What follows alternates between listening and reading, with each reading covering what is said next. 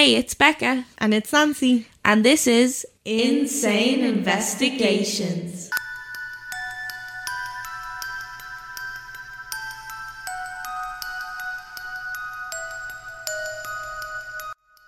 Hey again. We're Hello. back with the two-parter that we promised. Possibly a three-parter. We'll see how we get on. Exactly, yeah. So we're covering a case tonight that's a little bit different to what we've been doing. We've been doing a lot of Irish cases, and then we kind of did horror. Tonight we're going back to true crime. Yes, we are. It's a very, very long story. It's a very, very dark story. And it's a very crazy story too. Yeah, like from the get-go, like we're not even, I don't even think we're going to get into the bad shit in this episode. No. I just think it's just going to be the background because there's just so much information. Yeah. The background with little sprinkles of darkness. Yeah, just to ease you in a little bit. In. So just a warning, if you're not in for it, maybe this isn't the episode for you. Yeah. Like Becca said, it is going to be a long one. We're going to see how many parts we can get this in. Maybe 2 parts, maybe 3. We'll just see how we go. But yeah, just make sure you get yourself comfortable, get yourself a little snack, something to drink, and let's get into this. Let's get into it. Today we're going to be covering a case that you probably already know. We're covering the case of Dorothea Puente, and I think I'm saying that right. Also known as the Death House Landlady. She's known as a lot of different things. Yeah. I won't go into it too much right now. We're just going to start with a little bit of a background on who Dorothea was, where she was from. Dorothea was born on January 9th, 1929 in Redland, San Bernardino County. I really hope I'm pronouncing that correct. You did, yeah. Oh, thank you. Well done. Me. California. So she was given the name Dorothea Helen Gray, and she grew up in quite a big family. So she was the 6th of 7 children, and she was also the second youngest. So their family was actually quite poor while she was growing up. Her parents, Trudy Gray and Jesse James Gray, were both heavy alcoholics. Because of that, while she was growing up, they were quite neglectful of her, and there was like even accounts that basically she had to go around like scavenging for food. On top of that as well, they were often abusing drugs, or because they were alcoholics, they were obviously locked a lot of the times, which led to a lot of the neglect. So her father was a World War I veteran, and he suffered a lot afterwards, like after he went to war, and he ended up being diagnosed with tuberculosis. I'm assuming from the war he probably suffered from like PTSD, but he was diagnosed with depression, and he was often suicidal as well. Yeah, and he would be like very vocal about how suicidal he was, like in front of the kids, and like he'd be waving a gun around and they'd be like begging him not to, which is just a heartbreaking image to have. And this is what I mean by it's dark from the very start.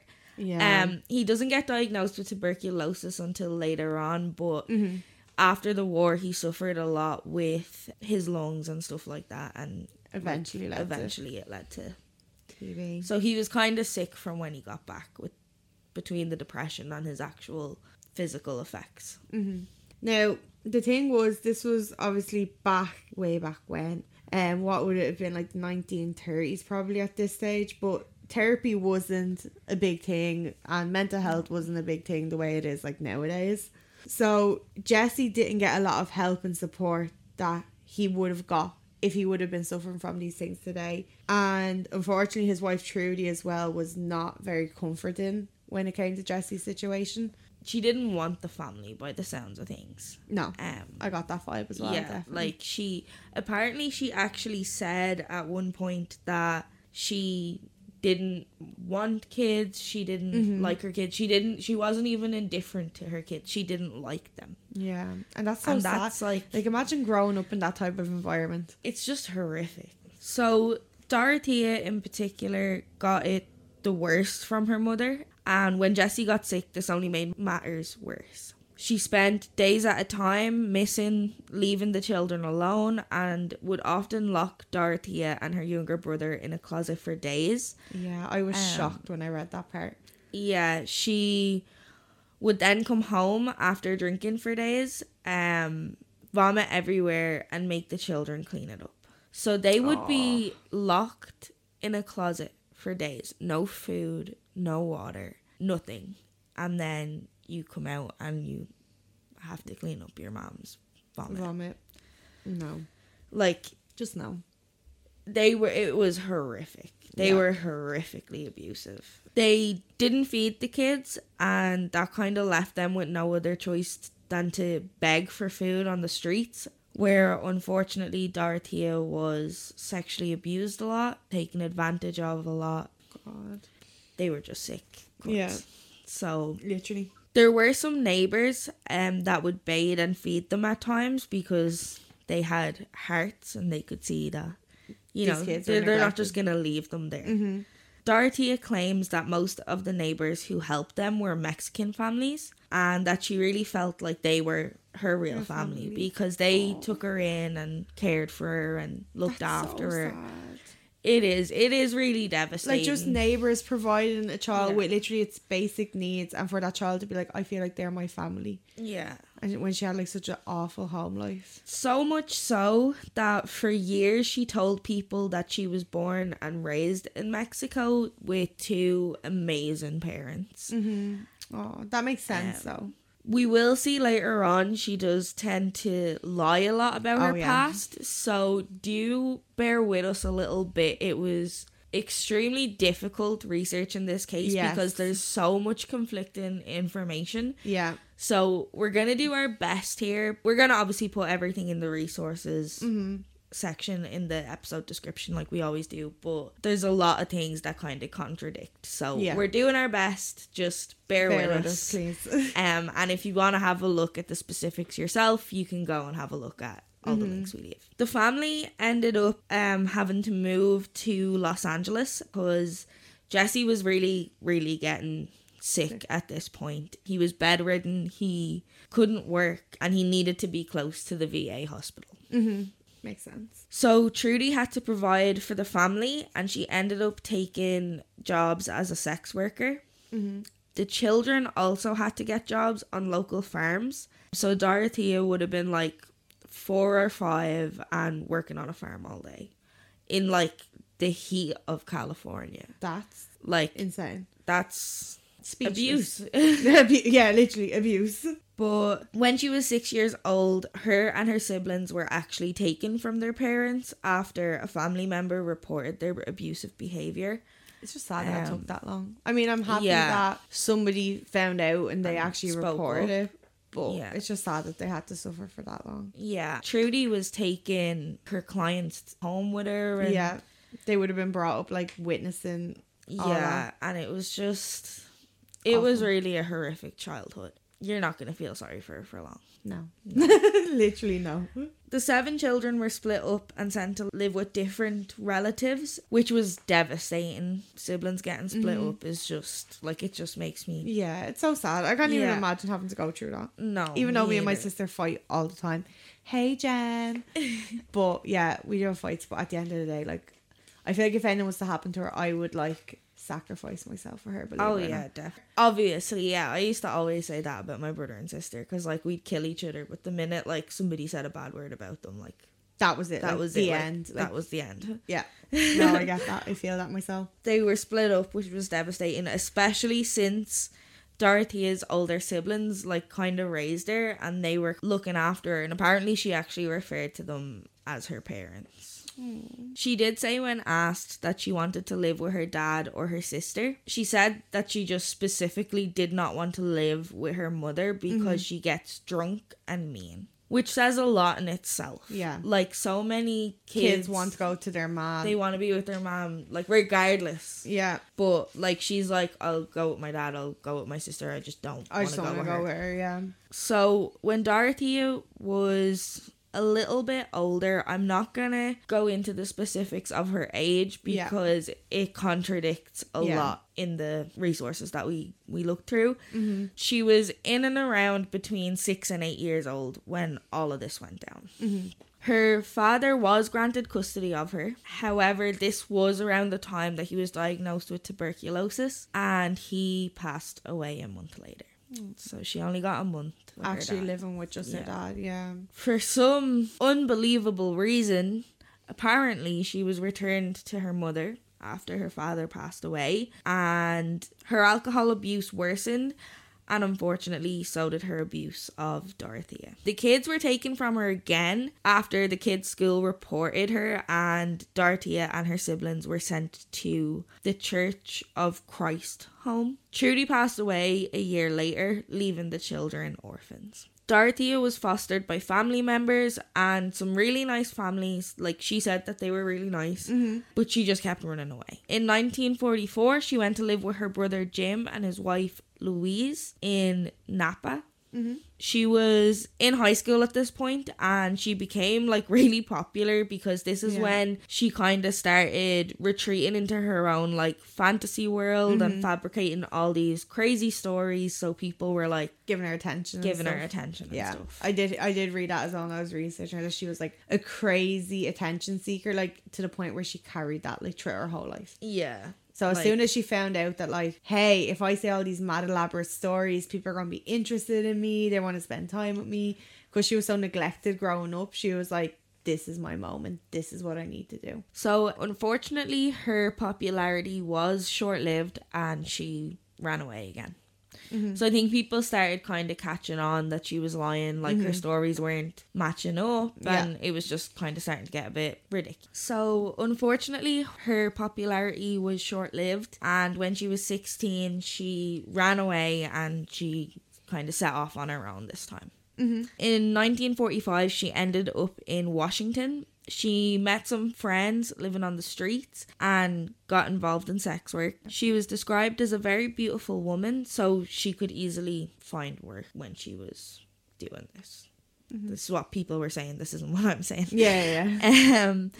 But during this time, World War II was going on, and a lot of soldiers were returning to the US. And this is when Dorothea met Fred McFall. So originally Fred was just a client of Dorothea. However, he ended up falling in love with her. He would come back and he would basically just pay her to like sit and talk to him. So a bit weird, but okay. I ain't gonna judge. It was like Pretty Woman. I've never seen that. Oh my god. I've never seen that. I know it's iconic and I really need to watch it. It's been on my list for years. I mean, I'm not gonna lie, I haven't watched it in years, but I've heard it's like one of the movies that you need to see. So yeah, I'm gonna watch it, but I haven't seen Pretty Woman yet, but I know the gist. I know what it's about. Yeah. Anyway, so one night he proposed to her and they ended up running away and they got married in Nevada. So she was 16 at the time, but on her marriage cert, she said she was 30 years old and she went by an alias Rachel, I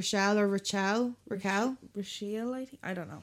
Anyways. It wasn't a real name anyway. It wasn't a real name. Anyway, so he apparently enjoyed her crazy stories and he found them endearing. Yeah. So everyone else found him as like, what the hell is she on about? But he was like, that's cute. Yeah, but like at first, like she was just saying like that she used to be a rockette and like just these little like white lies. And I think I read somewhere like he found it like kind of cute, like almost like she was trying to like impress him kind of. So he just kind of went along with it. Didn't say much. Yeah. So as time went on though, he kind of started worrying that maybe like there's something wrong with her, because she was continued to lie like a lot, and her story was just like the stories and the little lies she'd make up would just get like crazier and crazier, and they were constantly changing as well. So it just sounded like she was a complete like pathological liar at this point. So in 1946 she gave birth to a daughter and another daughter then the following year. So she hated being a mother like immediately. That sounds familiar, doesn't it? Yeah, so she kind of followed in the footsteps of her mom.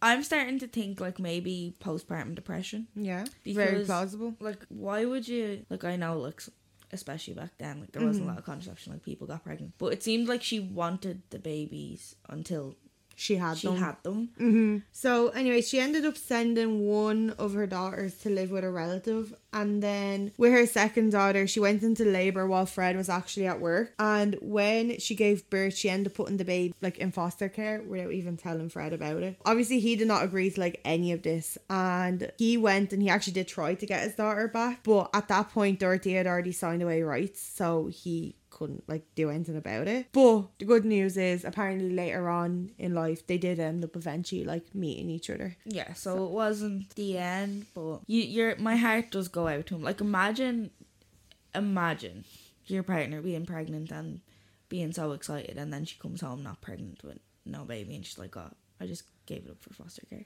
Yeah.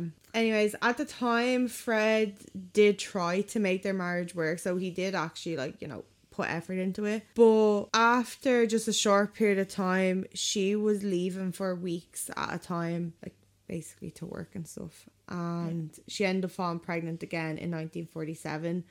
And this time, it wasn't actually Fred's baby. Apparently, it was like one of her clients or something. She ended up like falling pregnant. Yeah. We don't know exactly who this baby's father was.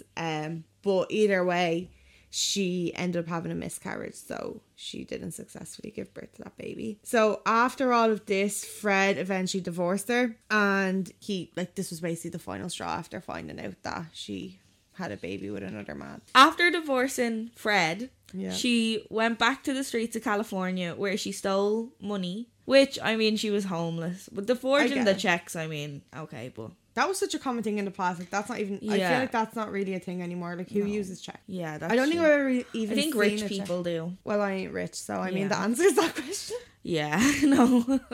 We broke. But eventually, at the age of 19... she was caught in the act of forging checks and was arrested. Okay, so I have the story of what happened when she got arrested. So one day she was in a shop, right? And she was trying to pay with a forged check.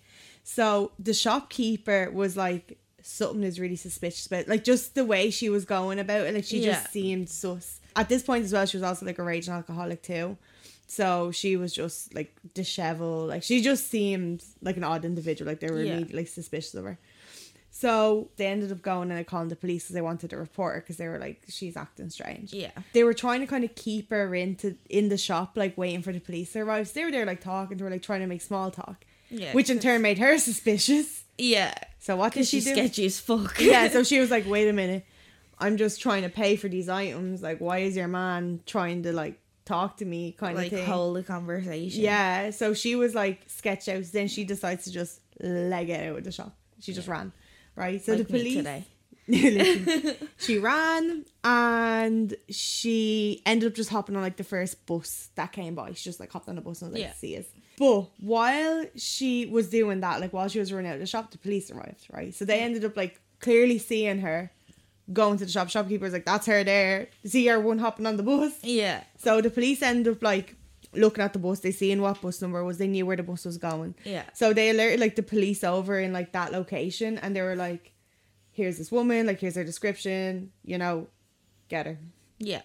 Get her, boys. And then basically the police showed up. When she went to get off the bus, they ended up just arresting her. And that's how she was caught. Fair enough. I just thought it was a bit funny just the way it was all played out. Like the way she was like, I'm going to run now. I'm just going to leg it. Yeah. See yous. I'm just going to see yous later. Upon being checked into custody, she was seen by a doctor for the first time in her life. So she went 19 years without ever seeing a doctor. She was sentenced to 1 year in prison, and as part of the trial, she needed to get a psychiatric evaluation done. Mm-hmm. Psychiatrists concluded that Dorothea did this due to her low self-esteem from her childhood and her divorce. Okay. They also stated that Dorothea would most likely be a repeat offender if she didn't go through some sort of rehabilitation and psychiatric help to overcome her low self-esteem. Okay, that makes sense. However, she never actually went through any of this. She ended up being released after only 4 months out of her 1 year sentence.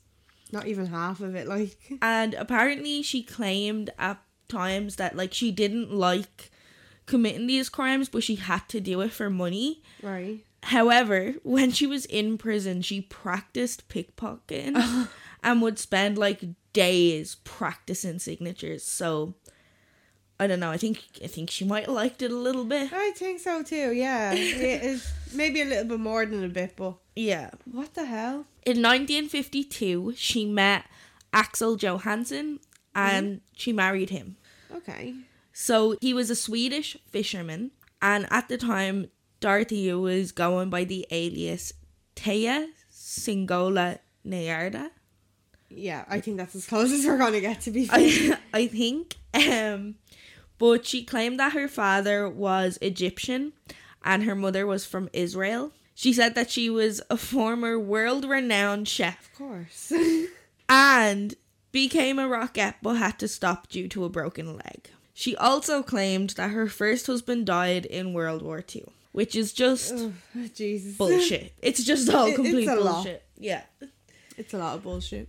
Axel was away a lot and Dorothea would have multiple men over while he was gone. And apparently, like, neighbours kind of rat her out and was like, yeah, while you're away, like, there's multiple men coming here. Jeez. Yeah, so, but when he came back, he noticed that a lot of money was missing and apparently it was due to her gambling. Whoa. She was also drinking a lot. And she kind of just seemed like she just wanted a place to stay for a while. Like, she didn't seem like all that into the marriage. Her lies began to get more and more just completely unbelievable. And Axel found out that she was still involved in sex work. And he apparently became very abusive towards her after that. I mean, could just divorce her, but okay. Yeah, like, what she did was fucked up, but you should have just, you know, left her. Like, just get a divorce. Like, why stay and just be abused? Like, that's not fun for anyone. No. Like, what the hell? Okay. Nobody deserves that. He's wrong for that now. Yeah. So, she began claiming that she was a holistic healer and started treating neighbours, etc. Like, she had no medical training at all, but, like, if, like, any of her neighbours were sick, she would, like, pretend that she knew what she was talking about and, like, treat them like as if she was Dorothea. a nurse. You and your lies. She opened up a brothel. Ah, of course. Behind Axel's back. And the only way to do it. Yeah. Naturally. So eventually she was caught and arrested for this too. Apparently the cops went to a brothel and used like this special powder to mark her and the women that were there. Okay. Like apparently like they like used this powder on their hand and like they touched like the girls' like asses and stuff because then they'd have proof that they let them. Which is a bit fucking weird. I don't know if that's the best way to go about things, but what the hell? Yeah, I'm just gonna move. Does that not mean that they're like contributing to the illegal behaviors there if he's getting I don't know, like to go in and pretend that they're like. At the same time, this was like in the 1950s. Like, I don't really know, like, oh yeah, true, what they had or like didn't have back then. Back then, like, I don't know if that was the best way of going about it, but like, I don't know what they had back then, so I'm not gonna say like too much about it. I'm just gonna move swiftly past it and get back to Dorothea. So they were able to use UV lights as evidence that they were working there and allowed them to touch them, basically. Okay. She ended up getting sentenced to 90 days for being in a house of ill repute. Mm-hmm. Apparently she was charming and that's why her sentence was reduced. So, like, she was running a brothel and she only got charged with being in a house of ill repute. She wasn't charged with running it, with any of that, just anything like that. For being there, basically. For being there. Oh my god. And I did hear this about her a lot. Like, apparently she was a charmer. Psychopath. Yeah. I swear to she God. was a charmer. It's a trend. Apparently she was like really, really beautiful and even like if you look at pictures of her, which we'll post on our Instagram and our website, like if you look at pictures of her, she looked like a really sweet granny when she got older and she was like, don't even have words. Just wait till we get into it. So she and Axel stayed married for 3 more years. In 1961, he had her committed to a mental hospital. However, she escaped and ran away. And they divorced then in 1966. So I don't really know what went on between 61 and 66. But she escaped the mental hospital. And obviously, eventually throughout time, he found her where she went back and they got divorced. Mm-hmm. So then she was kind of back to square one. She now needs to make money on her own again. And what does she do? So basically, because of her holistic healing powers that she claims she has, Dorothea considered that she was able to kind of tell when somebody was just having like a bit of bad luck. It's basically when they were just having a bad time in life. And she said that she always knew kind of what they needed, and she also had ways of like getting things from them. So basically in 1966 she decided to open up an unlicensed boarding house for alcoholics, addicts, the elderly, mentally ill, and then also the homeless. So she referred, by helping out these type of people, that it was kind of charities and was like the Samaritans. Yeah, she called it the Samaritans, like, because it was for like all vulnerable people. Yeah, 'cause she was such an angel. Yeah, she was such a The dream saint. Like, yeah, bless her. she wasn't. Spoiler alert. Yeah, spoiler alert. Literally, you would think she is all throughout until she's not, and then you know. But basically, she would take in anyone who was like vulnerable, and her only request in return for this, like, she would literally feed them, care for them, clean them. Apparently, she bought them clothes. Yeah. She used to like just basically she used to give them hair. She used to be like super involved. Like, she gave them everything they needed and more to make sure these people were well looked after. And all she asked for in return was for, obviously because these people weren't able to take care of themselves, they would get like benefits from the government. So her request was that the people that she looked after would sign over all their payment checks basically to her instead. Which is fucked up.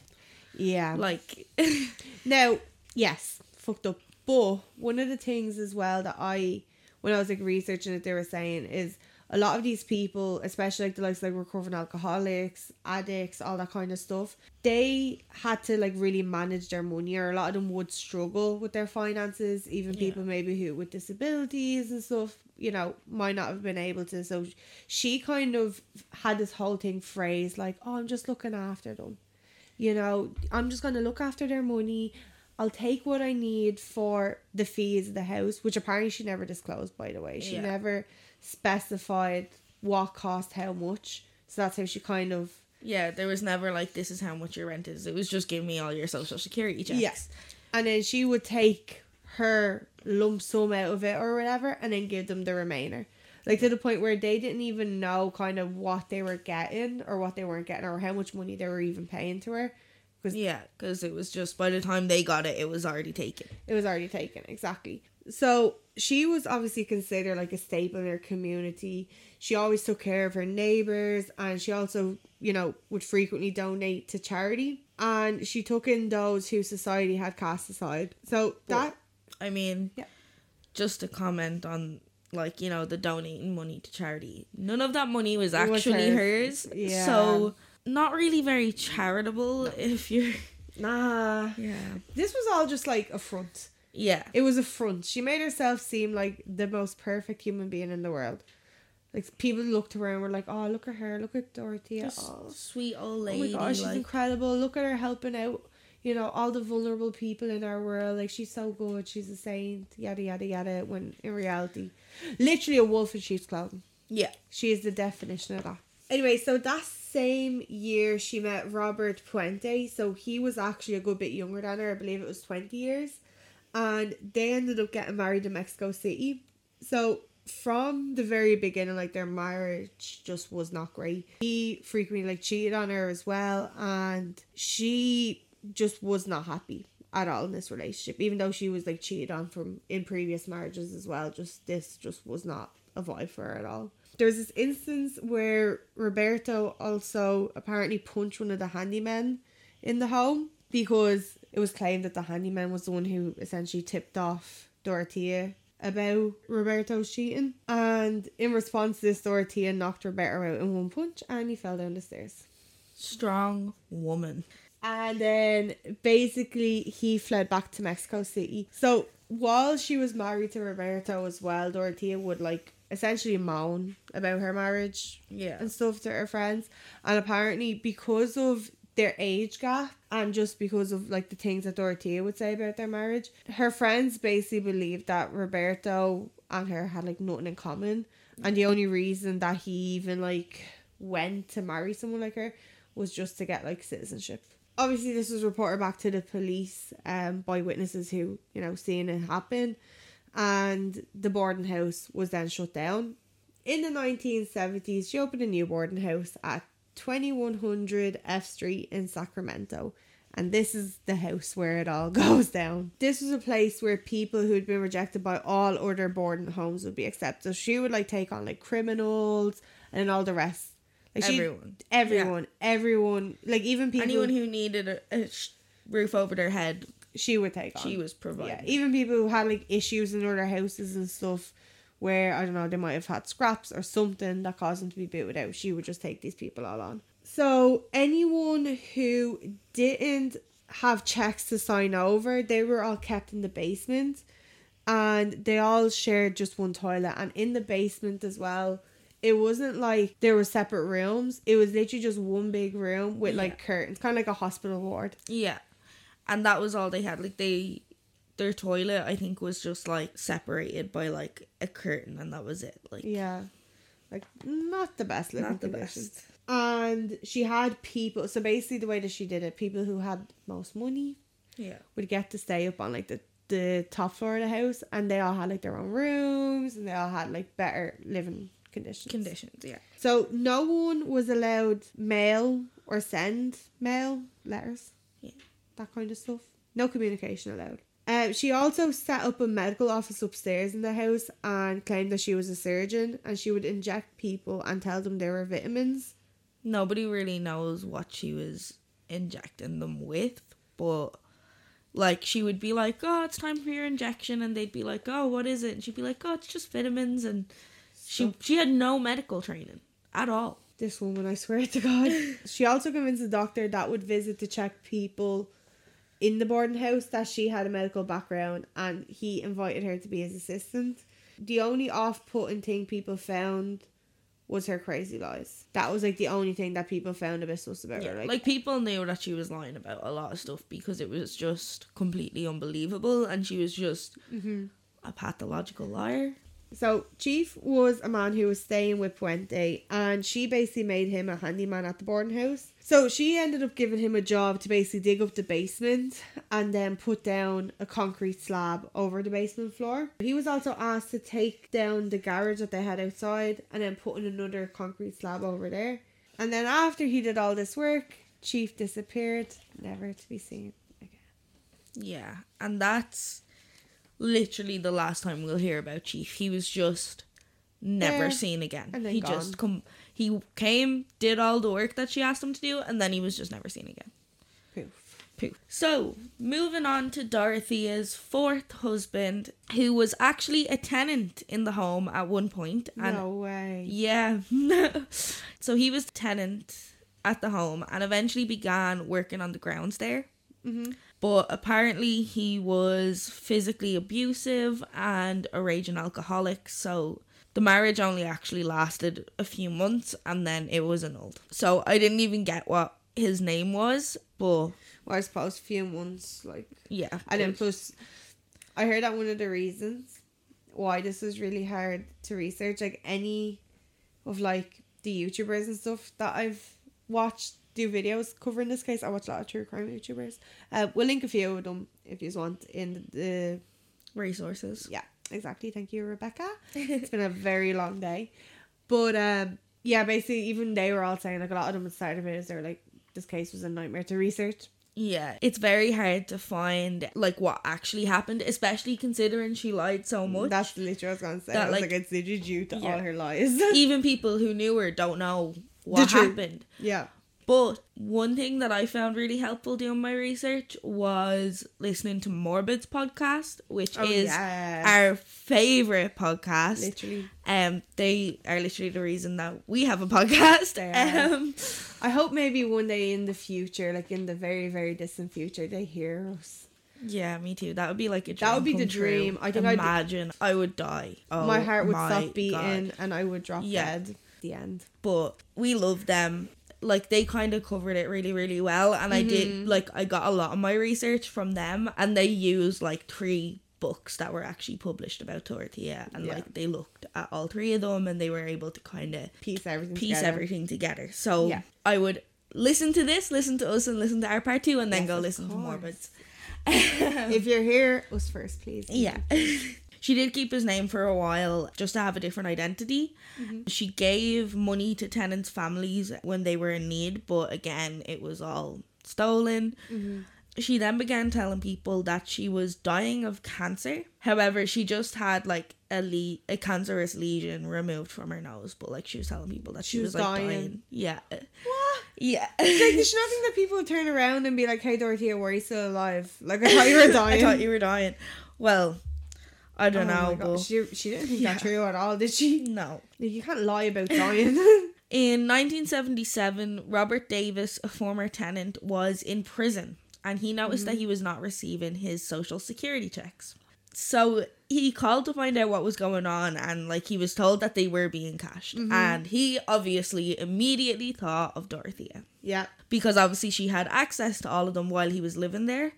So he reported her immediately, and an investigation was completed, and it was confirmed that Dorothea had forged at least another 34 social security checks. Oh my god, Dorothea just didn't give a flying fuck, did she? She didn't. Like, she didn't was care. just... She was like, she didn't even think that shit through. She was a nasty bitch. Like, she was just the worst of the worst. She just didn't care. Obviously, as usual, she was able to talk herself out of all this, but did have to undergo therapy. This was when she was diagnosed with chronic, undifferentiated schizophrenia. Makes sense. She was forced to give up the board house in the process. She moved to Stockton and was working odd jobs and out in bars trying to pick up rich men. So, like, she was still out there, like, just going to bars, trying to pick up men, like, seeing what she could get from them. Like, she just did not learn. She just didn't care. She was still forging checks and got caught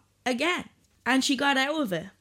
Again. Like, she was just... I don't understand. Like, they just let her get away with so much. Yeah, like, I know she was a charmer, but I mean, how did she get away with this much? She was obviously a master manipulator. Yeah, definitely. In 1979, she lied her way into a job as a nurse's aide for elderly patients. And that same year is when she met Ricardo Odorica at a bar called Joe's Corner. She approached him about a second floor apartment that he was renting. He said that she could have it, but that it's not done yet. So, like, it wasn't, like, finished being done up. But she moved in, and the family loved her. She used to babysit for their kids. She tutored Ricardo and his wife Veronica in English. Like, she was just a dream tenant. So she explained that she needed to leave for a while to take care of an elderly patient, but that she would be coming back. This patient was Esther Busby. So when Dorothea went to live with her, she started having like this weird illness where she would be really, really sick, get hospitalized, come near the brink of death, and then suddenly get better. Weird. Yeah. This only started when Dorothea started working for her. Dr. Jerome Lackner was especially concerned about what was going on. Adult Protective Services agreed to investigate, but Dorothea got wind of this and took Esther to a different hospital the next time she was in, like, she got this illness. Yeah. So, Dr. Lackner found phenobarbital, a medication that was not prescribed to Esther, but Dorothea. Oh my god. Yeah. And obviously it was in Esther's system. Wonder how that got there. Yeah. So she reached out to Esther's family and was taking money from them to, like, claiming Esther needed it. Esther fired Dorothea when she found out. And Esther was later placed in a nursing home where Dorothea actually visited her and brought food. She was immediately sick afterwards. So she was still showing up to this nursing home and trying to poison this woman. What the hell? Why? Why at this, like... I don't know. Oh my god. But unfortunately, she did die the following year. Dr. Lackner tried to get the death labelled as suspicious. However, this was not approved. She did this to another woman in 1991 while working as a nurse and a cook. So this was Dorothy Gosling, aged 84. She had $4,000 worth of jewellery taken from her. She had basically passed out. Yeah. So Dorothea basically dosed her. And when she woke up, the money was missing. She later found out that Dorothea did drug her. That is so messed up. That is so scary. That is literally so scary. Yeah. Like, do you know what's so messed up, right? You grow up and you hear about, oh, be careful, there's like Yeah. a big scary man who might drug you, he drugs women. And then there was like this crazy old hag that looked like a sweet old nanny going around drugging people. Yeah. Robbing people. Like, it just, like, I don't know, look, maybe I have the wrong mentality here, but I feel like if I'm walking up the road and there's an old person walking next to me, like an old man, but especially an old nanny, Yeah. I would not think of them as a threat in the slightest. In any way, shape, or form. The thought would not even cross my mind that they would try and cause me any form of harm.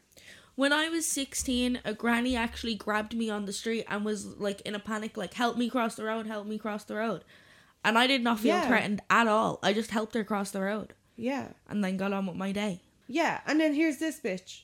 Like, you're ruining nannies for everyone. She's just like a sociopath, a psychopath. She's just... I hate her. I hate her. And I hate her even more for what's about to happen. So, Dorothea went to a bar one night, and that's where she met the 70-year-old man named Malcolm Mackenzie. So this was in the bar that we mentioned earlier, Joe's Corner. So he was a local at that bar, and he'd go there almost every night, and then basically just sit around and just have a chat with people. He just wanted to socialise. Like, how cute is that? Like, sweet old people. Yeah, he used to just go out, to the local, just have a chat. I think we all know someone like that. Yeah. Exactly. It's just cute. When he was at the bar one particular night, who walks in? Miss Dorothea herself. So, obviously, she turns on the charm with him, has a little flirt, and he eventually ends up being like, hey, do you want to come back to my place? So, anyways, they end up making their way up to his house, and when they arrive there, he's suddenly feeling like very, very drunk. Yeah. Now, he was... like, he knew his way around the bar. He was there every night. He could hold his drink. He could hold his drink. He was a man. He, 74 years of age. He knows his ish. Yeah. Like, he was able to handle his own. He was there going, like, what the hell is wrong with me? Like, to the point where he couldn't even, like, stand. One of the things that he said was, like, he was, like, self-aware. Basically, his body felt like he was drunk. Like, he couldn't control his body. Like, he was super drunk. But his mind was still, like... You know the way when you're drunk, your brain is, like... drunk as well, and your brain says stupid shit all the time in your head. Well, like, he was perfectly sober, and he was like, what's going on? So he ends up kind of like passing out on his couch, where basically he became like almost paralyzed. He wasn't able to move, wasn't able to speak or anything, but he was still able to see. He still knew what was going on. He still knew what was going on. Yeah. And this is actually devastating. Yeah. What's about to happen. So while he's there, unable to move, speak, not really understanding what the hell's happening, he sees Dorothea going around, opened up his drawers, going through all this shit. And she ended up stealing everything. She upended the house. She even took the ring off his finger. Before she left, yeah. And then how fucked up is that? I'm pretty sure it was him as well that had like some kind of penny collection. Man, no. Yeah. Like how... What? Like, why? Why would you steal... You're stealing the ring off his fucking fingers. Why do you need his penny collection? It was just so fucked up. Oh my god, piece of shit. And like he was paralysed for hours. I imagine how terrified he would have been. Yeah. Anyways, once he did eventually, get the motion back in the ocean. Once he got the motion back in his body, he ended up contacting the police, and they actually caught her trying to cash his check. So she claimed at the time to be in her 70s when she was actually in her 50s. She claimed this to him as well. Yeah, she did. And she was arrested again, but she convinced him that she had a condition that made her forget stuff. And guess what? The police believed her. They were just like, oh, okay. So, 1 week later, she becomes the caretaker to an 82-year-old woman named Irene Gregory. At this point in time, she obviously was like caught as whatever her last alias was. She was like, better change it again. I think she was Taya at that time. Taya. Oh yeah, 100% I don't know. I think she was still Taya. I think that was the last alias that we knew that she was using.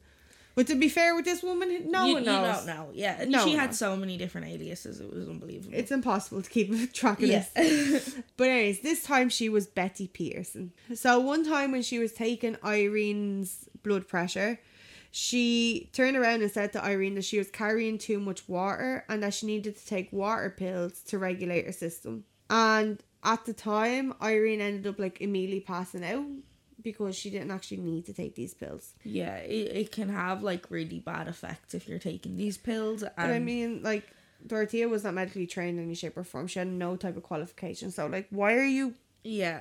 And apparently there was also sedatives and sleeping pills in there as well. Of course. So, like, the Dorothea way. When Irene woke up, she found out that Dorothea, or Betty, as she was going by, had taken her diamond ring, and she had also taken medications like sedatives and sleeping pills from her that were prescribed to her. And apparently she did this for months to many elderly women. So I'm going to tell you about one more woman named Ruth Monroe.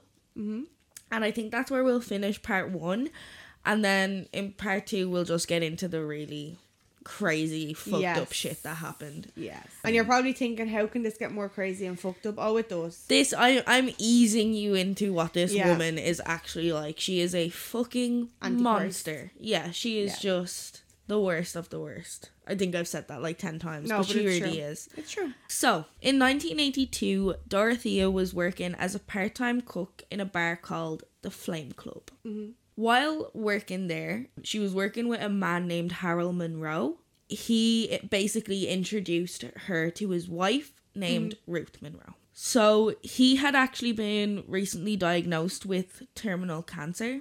And Ruth and Dorothea became really good friends. They became really close. So Dorothea was kind of there for Ruth when Harold had been diagnosed with cancer, when like she'd been really supportive. She met Ruth's family, including her son Bill, and like, he asked to call her grandma, apparently. So it was serious. They were, like, really, really close. And they were so close that they actually decided to open a business together. Because Dorothea was a really good cook. And Ruth had worked in restaurants before. And she kind of knew the business side of things. And they decided, like...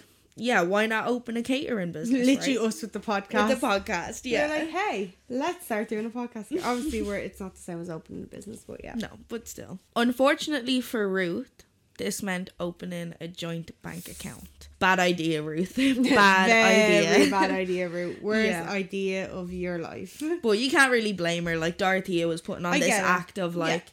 I'm a really supportive friend and we're going to do this together and earn all this money. So completely manipulator. The business didn't end up going very well. And Harold really wasn't doing great at the time. And he was in and out of hospital. It was really stressful for him and Ruth. And unfortunately, he ended up passing away eventually.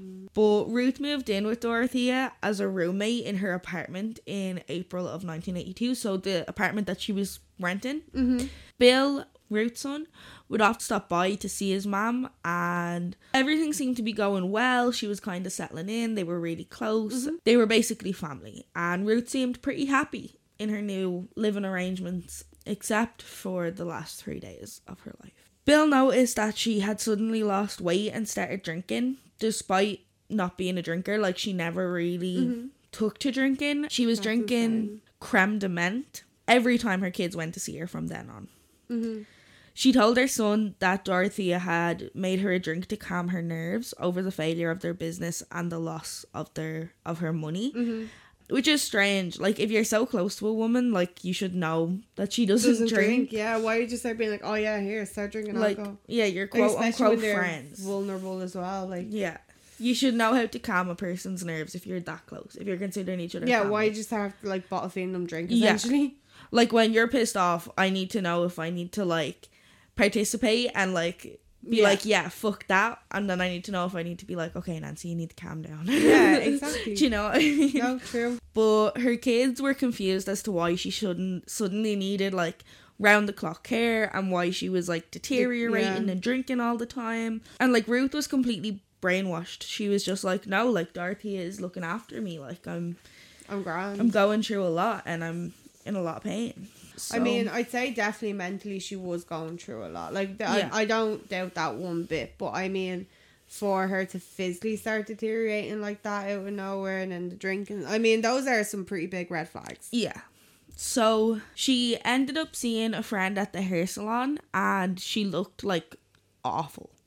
And there was a friend there getting her hair done too, and like she was like, look, like, what's going on, what happened? And she was like, I can't talk to you, I think I'm going to die. Oh my god. When Ruth's son and daughter went to visit her the next day, his mother was so sick, like she couldn't get out of bed. Mm-hmm. So Bill asked if she could go check on her, but Dorothea tried to convince him not to go. And, like, she didn't go to a hospital or anything because, like, Dorothea was supposedly a nurse. Yeah. So like, she was like, oh, I'm going to look after you. It's okay. You don't need to go to the hospital. But Bill was like, no, I'm going to check on my mom. Like, fuck you. So when he went in to check on her, like, she didn't say anything. Like, her eyes were just, like, full of tears. Like, she looked really, really sick. And Dorothea ended up calling Bill and Rosie, her daughter, in the middle of the night and said that their mother was not doing well and that she was calling 911. When they got there, she said to them, like, your mother's dead. No words. Yeah, like, at first Dorothea claimed it was her heart. However, toxicology reports revealed that she had deadly levels of acetaminophen, codeine, and meprobamate. I'm probably saying that wrong. I apologize. I don't even know how to begin to say those words. So. In her bloodstream. None of this was prescribed to her, and, like, extremely large amounts were found. This medication was found far away from her, and, like, she wasn't able to move, so it's not like she was taking it. Further testing showed that she hadn't eaten in days. All that she had was alcohol and drugs. So, like, all that was in her stomach was all those drugs I listed off and creme de menthe. A month earlier, she had a physical exam and she was healthy. And 1 month later, she was in this state. So it was like... the only factor is Dorothea. Like, yeah, their business went down and stuff like that, but, like, you That's wouldn't still be like very this. fast. Yeah. Like, so... not a long time. Dorothea claimed that Ruth had killed herself. Yeah. Due to her husband passing away, and, like, she was really stressed about their business not working out. Yeah. But this didn't make sense because the overdose amounts were so high. Yeah. Like, she would not take that much, and how did she even get to it if she was unable to move? Yeah, it doesn't make sense. It makes zero sense. At the time, like, it was only 1982, so they didn't have a way to prove that Ruth Monroe had not killed herself. Yeah. Her death was ruled suspicious, I think, but Dorothea was not investigated as far as I know or convicted. Her son, however, is convinced that his mother didn't commit suicide, but that instead was murdered by Dorothea Puente, which, if you don't already think she did, you definitely will soon. But I'm just gonna leave you on that little cliffhanger. Oh, evil, but I love a good cliffhanger. Yeah, so we will be coming out with part 2 soon, and it's absolutely insane. If you think this was insane so far, just prepare yourself for part 2. Literally. It's gonna get intense, it's gonna get weird, it's gonna get wild, detailed, it's gonna get insane. Yeah, insane. We named our podcast well because it is insane. It's insane. But yeah, so that is all for today. Thank you so much for listening. I just wanted to announce as well, we got a request to put our podcast up on Podvine. So we have gone ahead and done that. So if you're listening somewhere and you'd rather be listening there, you can go ahead and tune in there. We are trying to get on YouTube. It's a work in progress. Yes, I've had people actually say that to me as well. Yeah, a lot of people are asking for YouTube. So I'm working on it. We'll hopefully when we're releasing part 2, we will be up there. But we also have a Snapchat now. We do. It's Insane Podcast because Insane Investigations is too long for a username. Yeah. So I just called it Insane Podcast, but we'll be doing little announcements there. Also, we hit 200 listens, which is insane. We were absolutely it's shocked. not even that long since we hit 100. Like, it's not. It was only like a week and a half ago we hit 100. Yes. So we are shocked. We really, really appreciate it. Yeah. So thanks to everyone who's been supporting us so far. Yeah. But yeah, I think that's all of our news for this week. I'm just going to apologise for ending on a cliffhanger because I know it can be annoying. Yeah. We will, however, try get these episodes out quite shortly after. Like, my aim ideally would be to have one released and then have the second part released. I don't think we'd be able to the following day, but maybe the day after. Yeah, maybe like 2 days apart or something. One day like maximum. Yeah. We'll try our best to get them out to you fairly quick because I know there's nothing worse than waiting and going, oh my God, what happens next? So we just didn't want to give you like a 3-hour long episode either. No. And this is just a mental case. But yeah, so in the meantime, you can follow us on all of our social media. Yes, you can. Facebook and Instagram is Insane Investigations. Our Snapchat is Insane Podcast. Site is insaneinvestigationspodcast.com. Yeah, we are still salty. Still salty. Have to say that. If you have any cases that you want us to cover or anything like that, you can always pop us an email at insaneinvestigations@gmail.com. Yes, you can. But yeah, that's all for tonight, today, whatever it is when you're listening to this. Yeah, thank you so much for listening today, and we will talk to you soon, hopefully. Bye. Bye.